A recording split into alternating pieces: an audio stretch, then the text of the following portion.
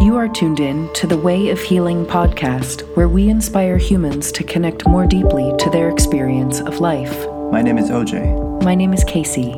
We are connecting with practitioners to talk about the potential of the innate healing powers within.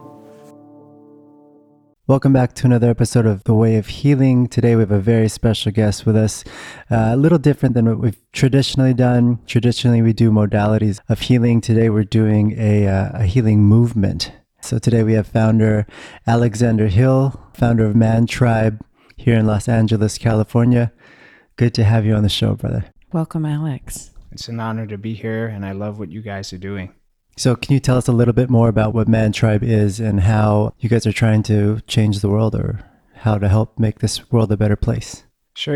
I've been asking the question myself, what does it mean to be a man for the past 20 years of my life? And from growing up as a teenager and, exploring sexuality to, finding a career in Manhattan and New York City in my 20s, being in a fraternity in college, all of these experiences that sort of frame masculinity in a way.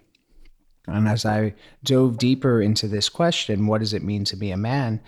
I started working with a lot of the men's scholars and the authors of many books, the archetype work, and a lot of different thought schools and theories on men's work. And what I discovered was that for the past 20 years, if you take away, the three things, alcohol, sports, and career, most men, I feel like in the United States, will not have a whole lot of friends. Yeah, totally. I get it for sure. And, I wanted to start something that went a little deeper than that, and that spoke to the questions that were always on my heart that I was never able to express in the context of, drinking alcohol, or in the context of watching a big game, or, in the context of the workplace, when the main mission was to make money, and anything outside of that, nobody really had time for. Yeah. What is it that sort of spoke to you that helped you, I don't know if you want to phrase it this way, wake up out of sports, alcohol, and career? What kind of led you to say, there's definitely more here? There's sacred ancient wisdom to tap into. I don't think it happened overnight. And, as a child, I was tuned into that sacred ancient wisdom. I loved crystals. When I was 5 years old, I would sing a lot and connect with my spirit. I think in my younger years, from when I was an infant until maybe I was 5 or 6, I was very free, very playful, very free, and very connected to my spirit. And I believed in magic. And I remember having visions as a child of, phoenixes and rainbows and all of these mystical things that my parents could never really explain or never really understood, but I remember them really vividly. And I think what happened was, growing up in New York City, the question as a young child starts to set in, what are you going to be when you grow up? I wanted to be a superhero. I still want to be a superhero. I am a superhero now. But I think it's not long, in our culture, it's not long, whether it's the school system or, parents that didn't grow up to be superheroes or whatever. It's not long before the programming sets in and we are sort of instructed or guided to settle in some way, shape, or form, to get a job, make money, and not follow our dreams, right? So it's like, follow your dreams, but you got to make money. Or follow your dreams, but, make sure that you're keeping everybody else happy in the process. That never really worked. In New York especially, I think a lot of what moves New York City and a lot of what affected me growing up was that pace and that energy of hustling and being on the go, and always having to be somewhere at a certain time or do something. And it never gave me that time to wonder or to think. So I would say from middle school or high school onward, that question of what I was going to be would constantly evolve and change. And I could never answer that question, and it always confused me. I would take aptitude tests, and I would ask teachers, and I would go to career counseling all through high school and college. And I could never answer the question, what do I want to be? Because it was always in the context of a system that didn't really make sense to my heart. So at some point I just settled and I said, well, I'm going to make as much money as possible, because it seems like the people out there that have money seem to be the freest, or seem to be the most liberated and happy people. In a lot of ways, there was a lot of rebelliousness, or a lot of rebellion and a lot of resistance in me, just being from the Bronx and, growing up with hip hop culture. So it was just like, you grow up in that world, and it seems like the guys that, make the money also make the rules and can kind of do whatever they want. So I wanted that freedom. That was the best idea that I could come up with, was just to make money and then to get that freedom, which I think most people chase that dream in America, and sort of the American dream. And, once I make enough money, I'll be able to do X. Of course. And that's, that's the programming that's kind of keeping this country going. Once I get to this level, I'll be able to go on that vacation or and, just not living in the present moment. Yeah. Always chasing something, right? Always looking for the next step, or the next thing to buy, or the next prize to obtain, instead of really being present with where they are and being happy and content with what you have. Not saying in the sense that you shouldn't strive for better or strive for more, but being grateful, I think, is a good word. Grateful for what you do have and where you are in life and what life has presented you at this moment, so that way you can live in that moment and move forward in a conscious and loving way. Absolutely. And, Casey asked when I woke up, and I would say it wasn't really an overnight process. It was kind of like a long time coming and a remembering that occurred. And I would say when I was about 27 or 28, the second shift in my consciousness happened when I was 15 years old. Those who haven't heard my story before, I was the only white kid in my school, in my high school in the Bronx. And I dealt with a lot of social pressure. I dealt with a lot of racial pressure, reverse racism, whatever you want to call it, economic, being a white middle class kid with blonde hair and blue eyes in a school that was predominantly African American and Hispanic. That was an experience, and there was definitely a lot of grief, being in that environment. My name in the hallways and around school was white boy. Nobody called me by my name. And it led to what many would refer to as a manic episode at the age of 15. So I was misdiagnosed with bipolar at the age of 15. It was basically a fight with my father that escalated into running away from home, being picked up at a shopping mall for so-called shoplifting. I wasn't shoplifting, but the security guards did not want me in that shopping mall, in the energetic state that I was in after running away from home. And so I was arrested. I was put into a mental asylum for about a month. And at that point, I had gone a couple of days without sleep.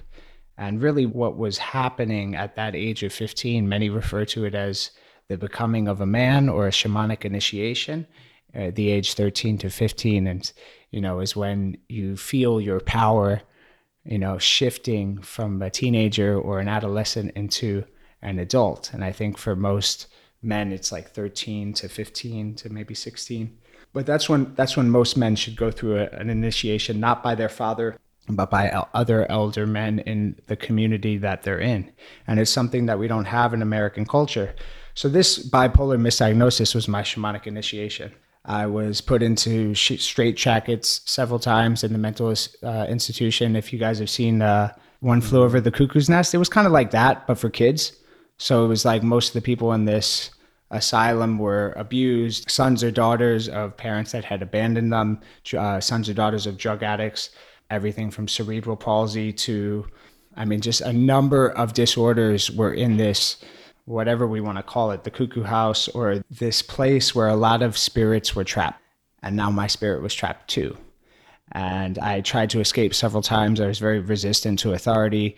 It made me sort of more of an animal than I had been when I got in there. So it was a very difficult experience to get through that. Eventually I was diagnosed with the highest prescriptions of lithium, Risperdal, and Depakote. And I started to realize that if I didn't play nice and didn't abide by the rules, I would never get out of there. So about a month later, and I wrote some letters of apology and some certain things to the doctors who had big egos, and, started to play nice, and eventually got out of there. And I was diagnosed bipolar for life. I was, mandated by that hospital and I guess the court to take my medication for the rest of my life. And my parents were divorced at the time, so I would go back and forth between their houses, and I put on about 60 pounds in the next 2 months on that medication. I failed out of the sports teams that I was playing on. I failed out of most of the classes and honors society that I was in.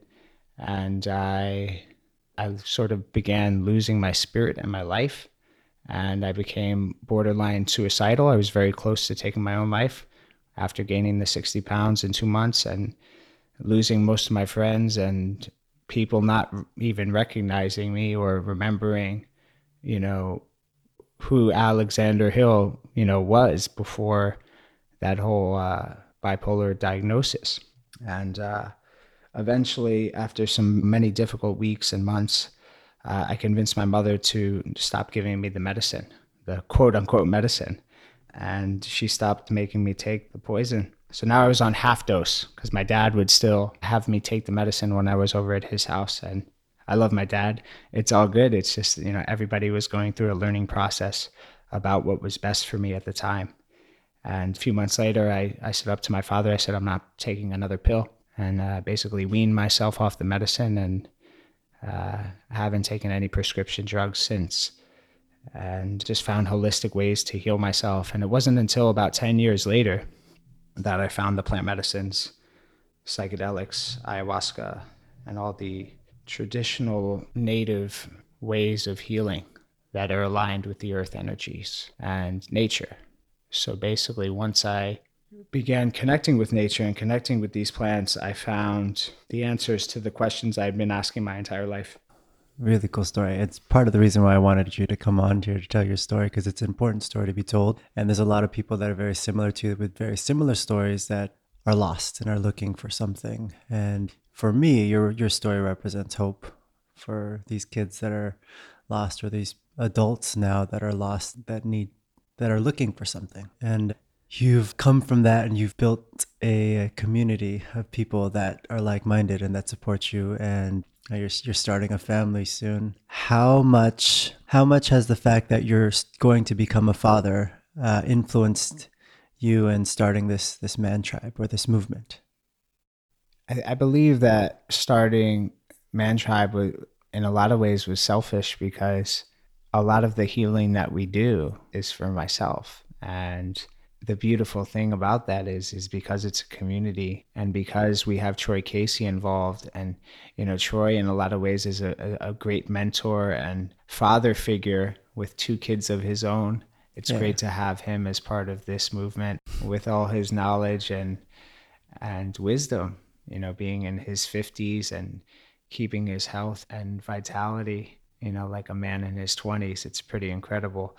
So I would say becoming a father has everything to do with the work that I'm doing now, because I believe that, it's the natural evolution of being a man is to, eventually become a father. And when I was growing up in my 20s and to this day, a lot of my, friends from New York and people that I grew up with still, in their 30s, 40s, and 50s have not made the decision to become fathers.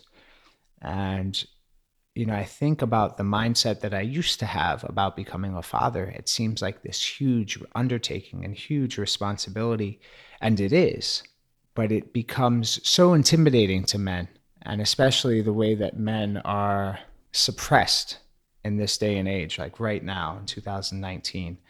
Most men are not even close to their power, to operating or living in their power. So because men are suppressed, not living in their power, adding another element to that equation seems like the scariest thing in the world that they will never even do. And when it comes time, or even when they meet an amazing woman, it's like still a scary thing. It was scary for me to step into that void, or to step into that unknown of, wow, I'm getting married, and within the same year, I'm probably going to have a child too. When I met my wife, she was 36, and I knew that was part of the program, and I knew she was the woman that I wanted to be with, and I knew that I was going to have a child with her very soon. So it was literally, I had 24 hours to make that decision to marry, and I knew getting married would mean children very soon. So due to Trump's border policy, I guess this is like one of the good things that came from Trump's border policy, which is it put that pressure on me because my wife was living in Canada at the time. And we had been going back and forth between Montreal and Brooklyn at the time, which is where we were living. And the border said, you can't do this anymore. And you said, well, what's going on here? And, her lease was up, and I filled the van with all her stuff, and we were basically moving to the US, and I thought I could get away with that and pull that off. And I was like, hey, baby, just, take the Greyhound. I'll pick you up in Burlington, and we'll figure it out. Like all this cowboy maverick, superhero mentality. But sure enough, her passport, she made it across the border, but the officer said, oh, you only got 3 days, go to your yoga festival or your music festival or whatever you hippies do, and you got to be back in Montreal in 3 days or else, and he made her cry. He intimidated her at the border, and I picked her up. She was crying, and I knew that I had to make a move as a man, and I knew it was time to shit or get off the pot, or to step up to the plate as a man. And at 31 years old, get married and throw out all the BS that I had created, that, I was going to make $10 million and wait till I'm 40 and have a couple kids with a younger woman and blah, blah, blah, blah. Right. So all of that stuff I had to come to terms with and face my own shadow. And that was a huge undertaking, very intimidated at the time and very scared to step into that. But the best things I've ever done for myself, ayahuasca included, were stepping into things that I knew absolutely nothing about. Jumping out of a plane, same deal. Just stepping into that void, stepping into that unknown, jumping in the ice bath, being scared a little bit, and just leaning into that. Yeah. Alex, I'm a woman, and I have done lots of women's work, and I have men who've done sacred men's work in my life. And OJ talked about, this isn't a traditional interview, but I kind of feel like this is all of the healing, right? It's many different modalities presented in a way where you get together with people and you are addressing, you're stepping into, you are maybe revealing shadow, or you're kind of doing a lot of healing work in one space. So what does some of this work entail? May I speak on my experience before we go into your side? Only if I can speak on my ice bath experience and say that I'm sitting here shivering, trying to keep my voice steady. Yeah, go ahead. So we jumped into a ice plunge here at Alex's healing center prior to the interview, and ice spa. Ice spa. I knew I was in for it too. There was no way out. Yeah, ladies first, go for it. What? Do you want to talk the experience? I mean, I do hydrotherapy. I've done plunges before. I do it regularly with clients, even at the local pool. We'll do a hot and a cold and a rest, and I've been to Scandinavian spas, but I've had a lot going on emotionally for me lately. And so I've been holding on to more, and I've had more tension in my body. And so I knew this one would be a little bit more difficult because my nervous system is ramped up, and because I'm in this sort of chronic fight or flight sympathetic place right now. So I'm shivering. Normally I don't shiver quite like this, but I'm shivering, and that's okay. I'm grateful. It's a calm shiver. Yeah. Because when I'm shivering, my teeth, everything is just shaking, which is actually the body's response. It's the mitochondria and the cells are actually reprogramming, and the shivering is amazing for our body. It's obviously designed to keep us alive. It's the body's survival response, and really the shaking removes the trauma. It's like when a lion gets the gazelle but doesn't fully get the gazelle, and the gazelle gets away. They've done research and studies, and they follow the gazelle, and they say, and after a while the gazelle goes into uncontrollable shaking and just shakes all of the trauma of that attack off, and then is just right back to little Gazelle 101 land and, going through its motions. And that's exactly what's happening here. Whether it's dancing or shaking or any sort of like intense movement, the ice is the ultimate. The ice is like, when you jump in that ice bath, you don't have much of a choice but to breathe and go to that place. And the cold is just always the cold, and it's always there waiting for you. Mm-hmm. So the excuses, the fears, everything, the cold just doesn't care. And it's just there, and it just is. And anything that's not really aligned with the energetic body will be shaken out or frozen out in a way. Yeah. And, the longer the better.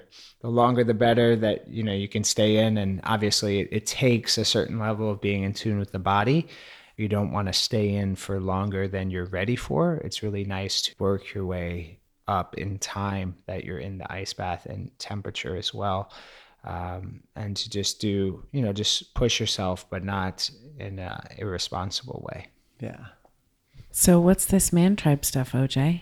So funny thing is, when I went to the first Man Tribe back in November, I did it the day after I did a Wim Hof seminar, and we did the cold plunge and the ice baths and the breathing and whatnot. And so it was a cool little 1-2 punch.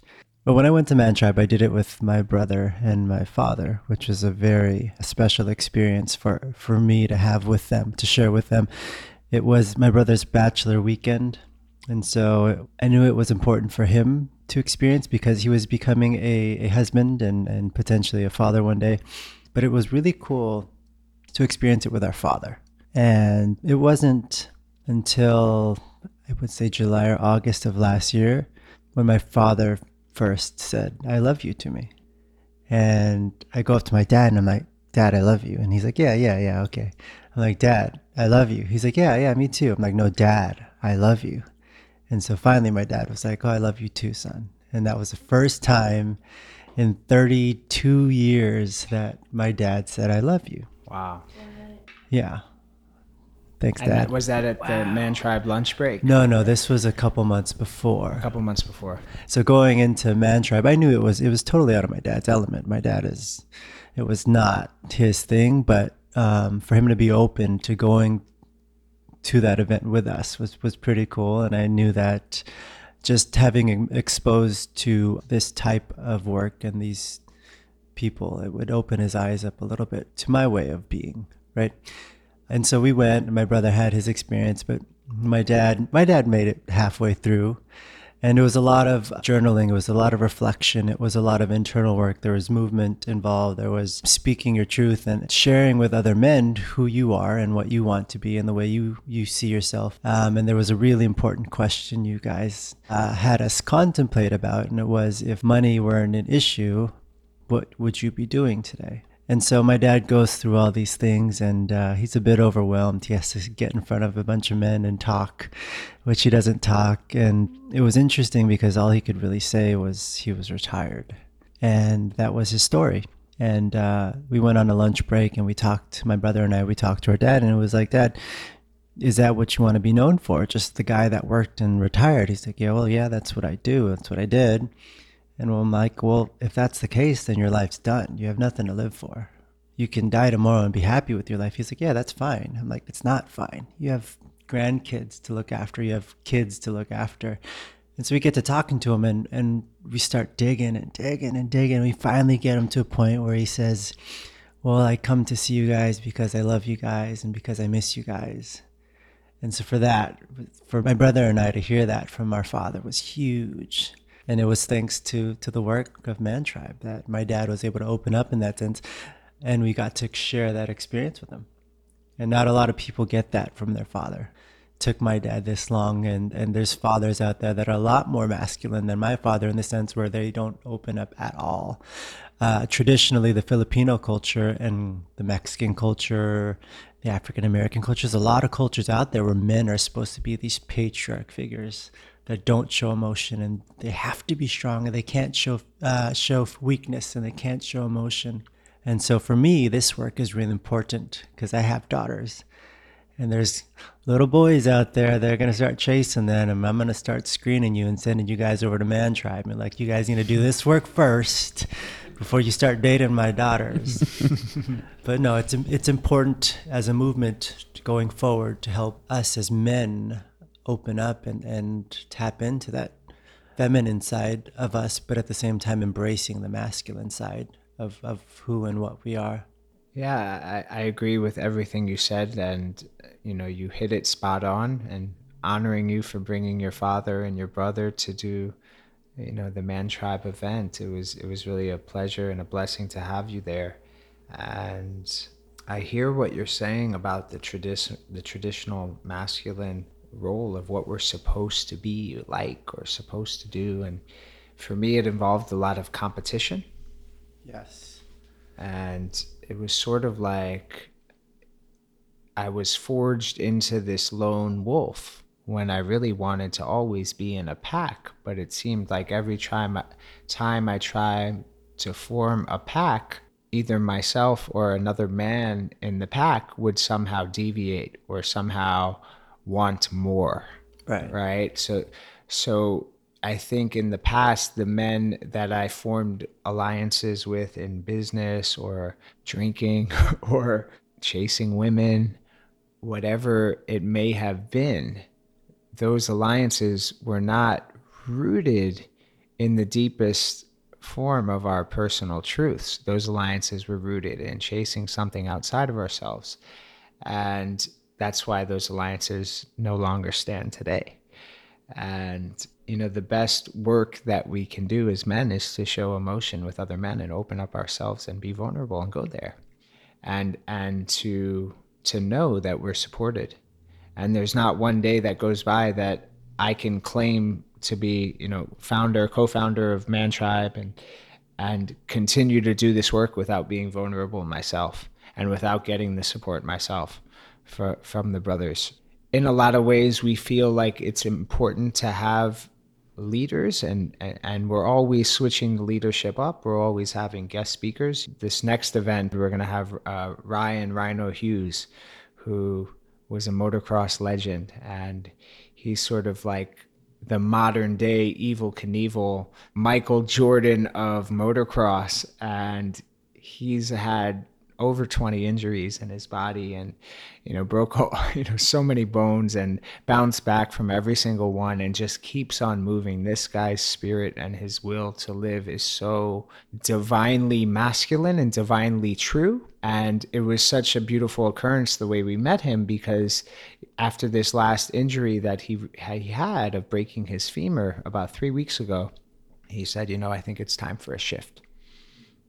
I want to come to your event and I want to speak and I want to share with you guys and I want to, be a part of this Man Tribe that you guys have going on. And we welcomed him right in because he's such an inspiration for so many men in the motocross community and so many men that are competitive, athletic, and driven, and here's a guy who rose to the top, is going from yang to yin in a lot of ways, and he's doing really beautiful work. And it just shows us that this shift and this change that's happening on the planet right now is happening simultaneously, whether we like it or not, and we're all being called to change and to evolve and to surrender. Mm-hmm. And for a lot of the macho masculine men, that can either lead to confusion, or it can lead confusion and chaos or misunderstanding, or it can lead to a really beautiful opening of the heart and surrender, which ultimately is going to be what this old paradigm masculine needs to survive and move forward into this Aquarian age. And, I was at a talk last night, actually, and it was with many female entrepreneurs, and it was sort of this fifth wave of feminism, and it was a panel with a lot of successful women, and there were a few men in the room, but it was mostly a female crowd. And it's really, really interesting to me, doing the men's work, to be in the midst of a crowd that's majority female, because the way that I see it and the way that I believe is that when we do our men's work, it is best for the healing process that it's only men. And likewise, when women do their work, it is best for the healing process that it is only women. And I firmly believe that, because that's how it's been done in ancient cultures for thousands and thousands of years, and it's been effective. And it balances the polarity of the sexes, and it allows men to align with the men, and it allows women to align with the women. So maybe some of the men are out of balance. They will come together and find the balance within them. Maybe it's the leader, or maybe it's some of the men that are just having a really good day are supporting the men that aren't, and vice versa with the women, same thing, right? So it's this intergender balancing that occurs, right? And what I noticed yesterday was, I was one of the few men in the room, is that men and women both talk about the other sex. And if the other sex is present, it might not be the healthiest thing for them to hear, and that's okay. And what I realized was that this event was not for me. And you know, it was in the yoga community. It was women who I respect and admire very, very much. But the conversation took a tone of, this is not benefiting me to hear right now, and that's okay. And I politely left. And I think what it really comes down to is, a lot of women have had trauma, and a lot of that trauma comes from the actions of men in the past. And it's very important for them to be able to discuss that trauma and to share that trauma with other women, and possibly other men too that can support them. But what I think it goes sort of out of balance or haywire is when people say the masculine is this, or the word toxic masculinity. When those words are together, it makes my blood boil, because masculinity is not toxic. And yes, there's all sorts of stuff happening right now. Yes, you know, men tend to make more money than women in the workplace, and all of these things. You know, you could cite this evidence and separate us all day long. But really at the core of it, I think what it comes down to is that masculinity is not toxic, and that the men that are doing the good work need to be highlighted more by the women. And maybe the women just don't know they exist yet. Yeah. Right? So maybe the women might still be in that story of like, oh my God, every guy I've dated has been horrible, and no guy's going to step up to the plate and, you know, have my babies. Or, you know, maybe a lot of women are just going through that. But there are men out there. There are men out there that are doing the good work. And as a man being in that environment, it was hard to be there. Yeah. It was hard to be there, because I came from that masculine that I'm not necessarily proud of, but that I was able to heal. Right. Right. And it's almost like, yes, I used to be that guy that they're talking about, but I did the work. Yeah, totally. So now it's like, all right. Like I'm taking, you know, all these hits for the masculine, but I'm like, wait a minute. I'm standing for something now, and I want to be heard, and I want to be acknowledged for what I'm standing for today. Right. I know I've done some stuff in the past, but there are a lot of men out there that are doing the work that are still getting chastised for things that they may have done in the past. And maybe they've asked for the forgiveness.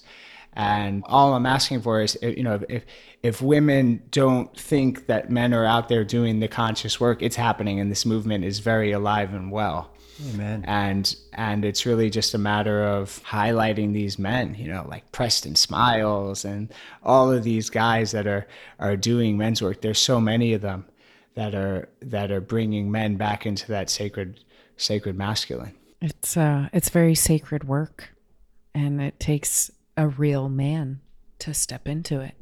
It's easy to live on the surface and to live in the conditioning that we've received from our society or our parents or our lineage or whatever it is. But ultimately, if you find a sense of spirit, if you find a sense of connectedness, then like you're saying, there is no such thing as toxic masculinity. It's an oxymoron, just like jealous love is an oxymoron, right? There is no jealousy in love. Love doesn't have space for that ego. That's our ego. And stepping into conscious work requires a willingness to walk through the fire and walk through the fire and walk through the fire. And it's never done. The work is never done. It's not like you arrive at a place and you're like, great, I'm all set. I'm super enlightened now.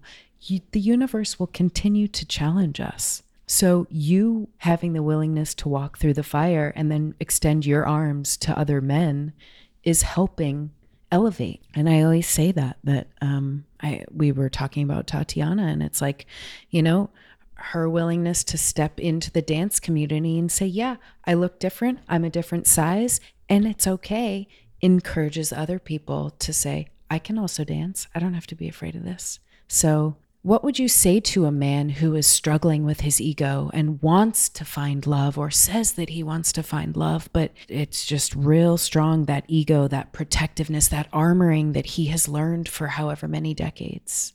Well, that was me 5 years ago. So what would I say to that guy? I was actually just about to write a letter to myself from 5 years ago and address that exactly in the way that you phrased it.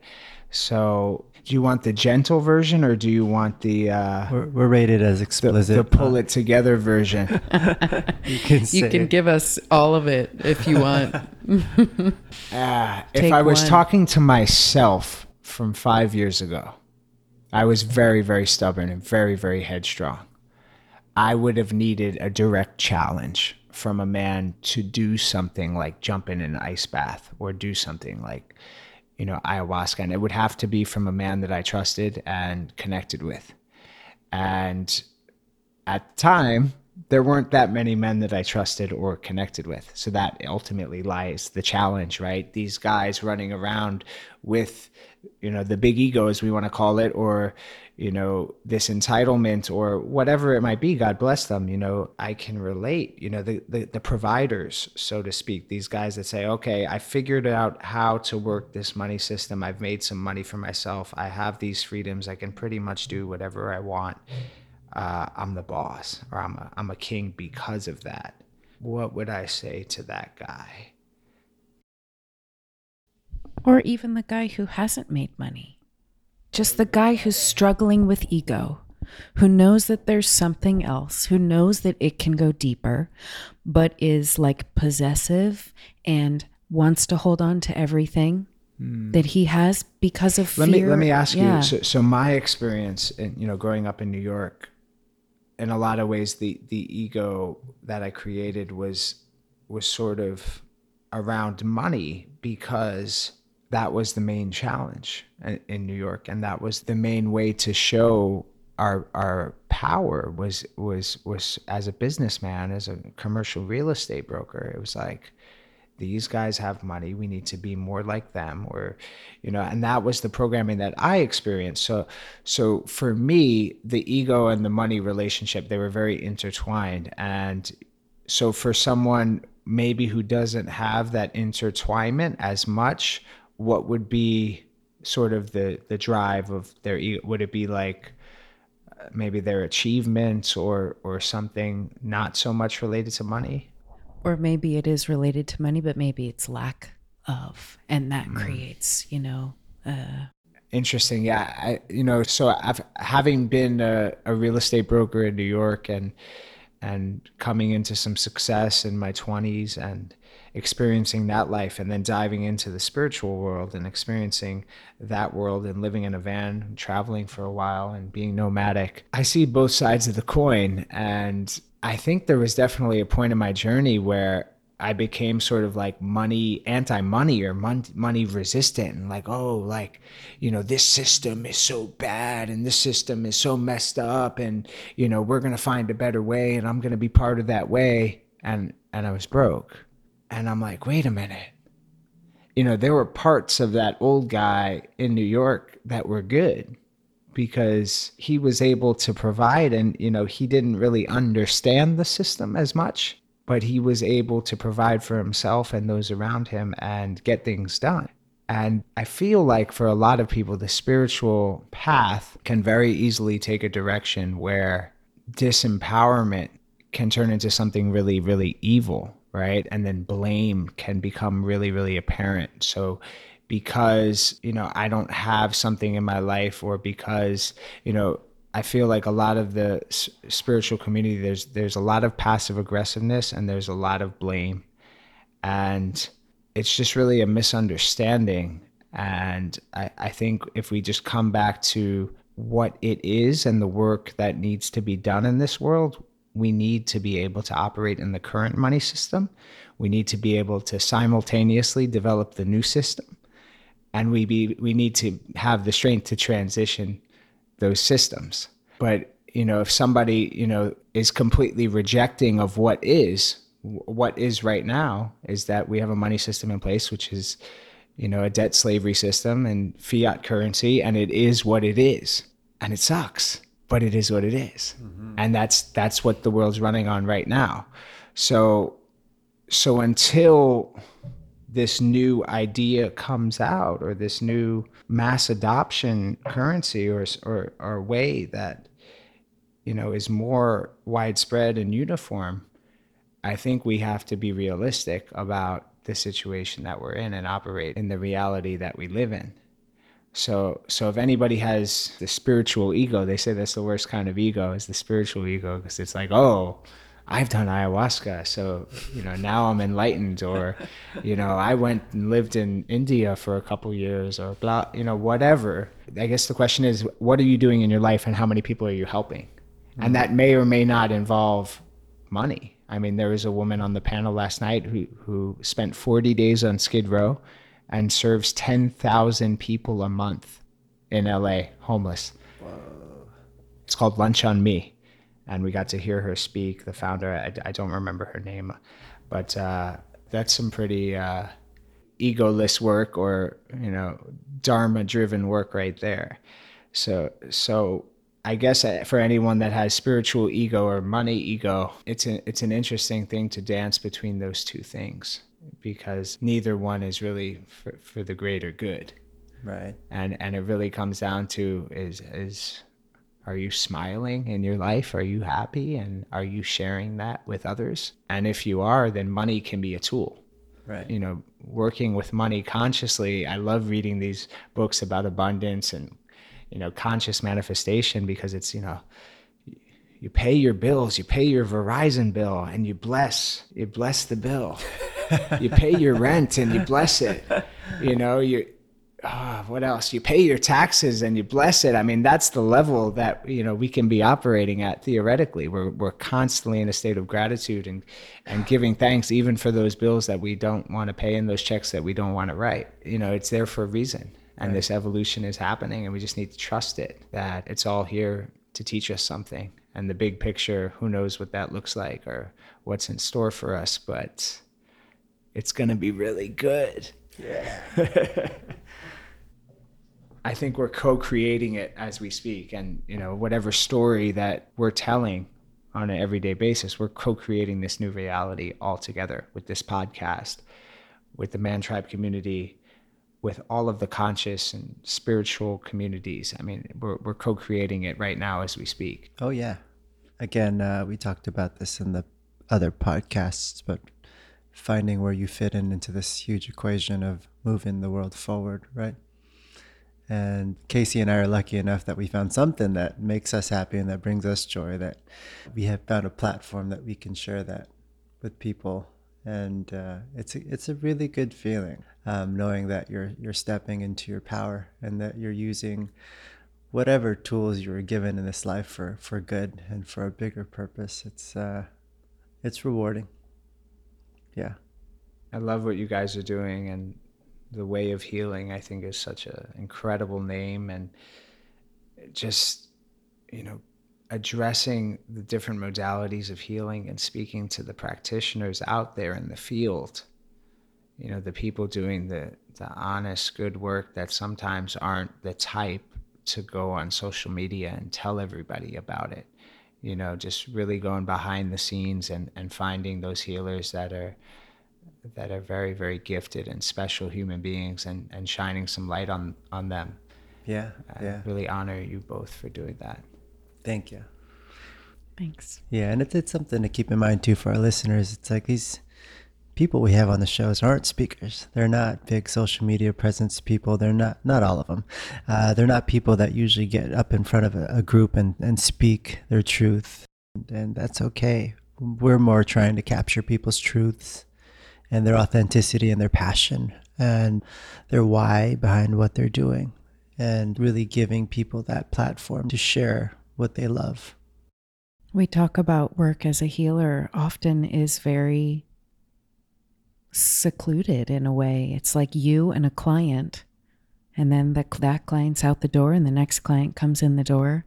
So sometimes it can be very insular and almost isolating. Not really isolating, but having community and creating community among healers is something that strengthens the braid. It strengthens the fabric and the weave of this spiritually elevated consciousness that we're all a part of, that we know that we're a part of, that we have to be willing to talk about and spread and share and invite other people in. I find that so many people are afraid of talking about it because, well, that's not what I was raised to believe, or nobody is talking about this. And sure, there are people talking about it, and that's what we want to do. We want to share that. Yeah. And just like we're sharing your work and how not a lot of men out there want to talk about masculinity in the way that you're talking about it. And we're doing it, or you're doing it in a way that is open and inviting and welcoming to anyone and everyone who's willing to do the work. Yeah, my biggest challenge lately has been going back into the real estate world. And after taking about 2 years off on this healing journey, meeting my wife and the journey of having a child, the latest and greatest challenge is to get back involved with real estate in a new conscious way and to complete that hero's journey. I've done a lot of work with the Gene Keys and Richard Rudd, and one of the Gene Keys, I can't remember which one, he speaks about the path of healing and the path of finding your dharma or finding your work in the world and sort of going from like material to spiritual. And he said that, the biggest challenge in that work is going from material to spiritual and back to material. Because now, when the purpose is clear and when the reason and the why has been hashed out, you add money to that equation and you're a massive game changer on this planet. A lot of the spiritual leaders have been spiritual leaders their entire life, and, they've accumulated wealth or as much money as they need to get their message out there and do their mission. The Dalai Lama and Osho and, all these greats, have accumulated wealth through the means of spirituality. But I think for me, my path is working with that everyday guy, or working with the guy who's a real estate broker. And I recently joined the fastest growing real estate company in the country, which is a cloud platform model. And they're sort of changing the game, just like, Lyft changed the way taxis are taken, and Airbnb changed the way, the whole hotel industry and where you spend the night. This EXP is changing the real estate game because they're giving brokers more of their splits and commissions and allowing them to work from home and have virtual support. And they're really building out that virtual support platform.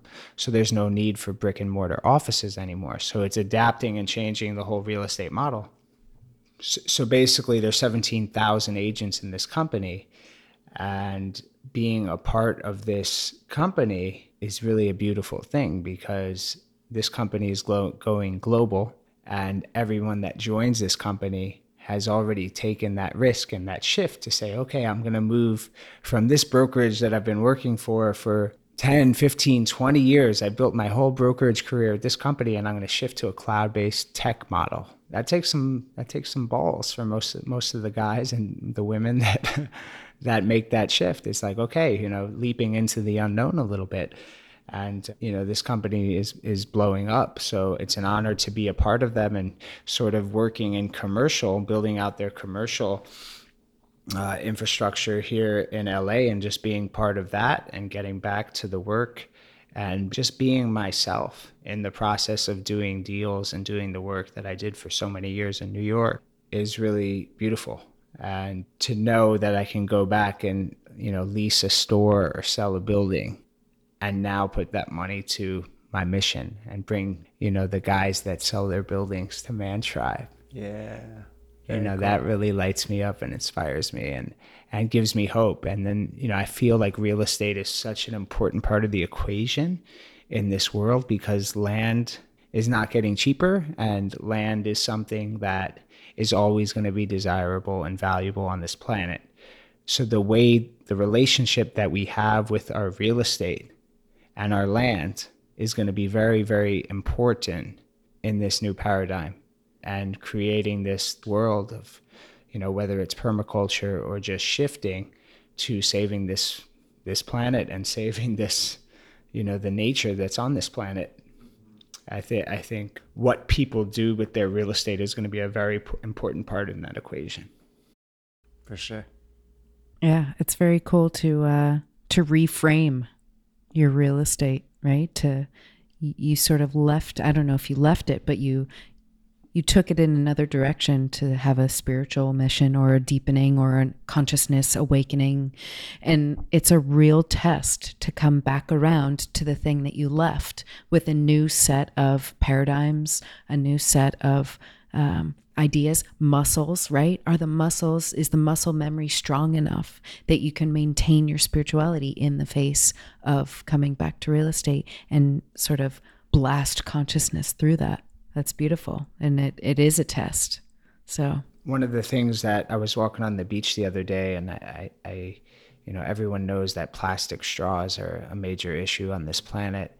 And I started to see hundreds of plastic straws on the beach, and I started to pick them up. And the straws that I picked up were big gulp straws, orange straws from Dunkin' Donuts, red and white straws from McDonald's. And I just kept picking up. I picked up about 100 straws, and it got me thinking, the types of commercial real estate deals I used to close. I've done a 7-Eleven in downtown Manhattan. I did a Dunkin' Donuts deal in the Bronx. And here I am picking up these straws on the beach with these companies that are not consciously offering anything to the world other than sugar and caffeine addictions.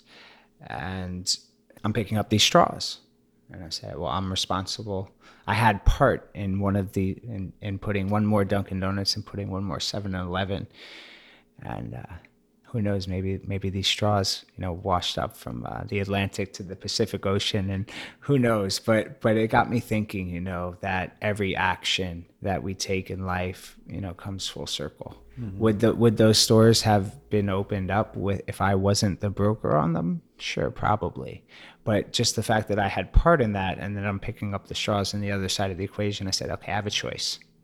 And if I go back into real estate, I can choose who I work with, and I can choose which deals that I do. And I can just stand in my truth, because at the end of the day, the thing that shifted is money is no longer the be all and end all.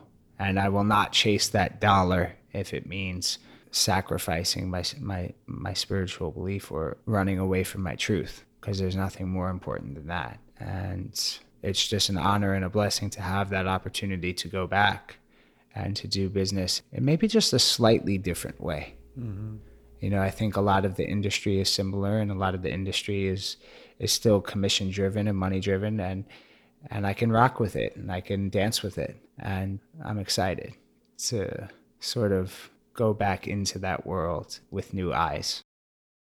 Alex, how can we find you if people are wanting to get in touch and find out more information? If somebody maybe, can relate to your story and wants to talk to you or seek guidance, what are some of the ways that we can get a hold of you? Sure. Well, on Instagram, it's man.tribe is the Instagram handle. The website is mantribe.me for our Man Tribe events. And then alexander-hill.com is my personal website, and always available and always open to anyone that wants to learn more and find ways to get support. Very cool. Cool. Thank you.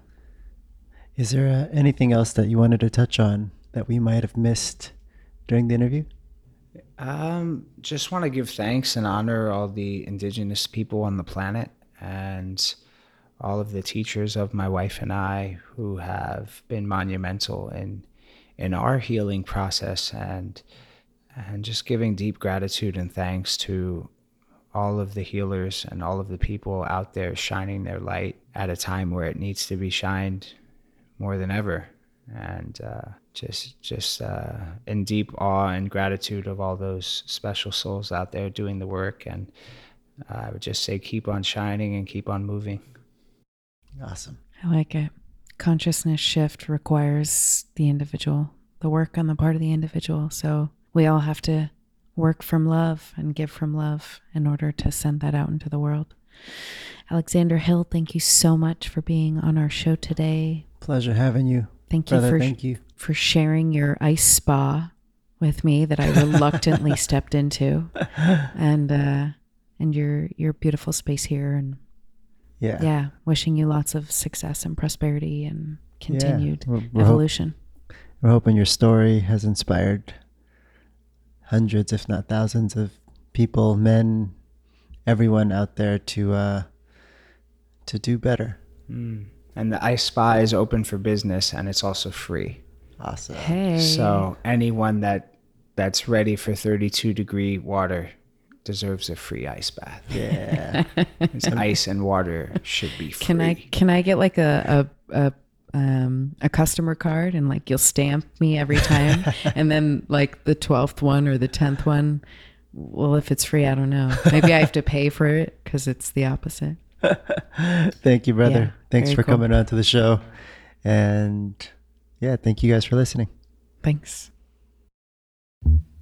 Thank you for tuning in to The Way of Healing. We hope that you find yourself inspired. If you enjoyed our show, a gift is to let others know. And we want to hear from you. Please share your feedback so we know how our work is resonating. Make us aware of modalities and practitioners whom we may not know.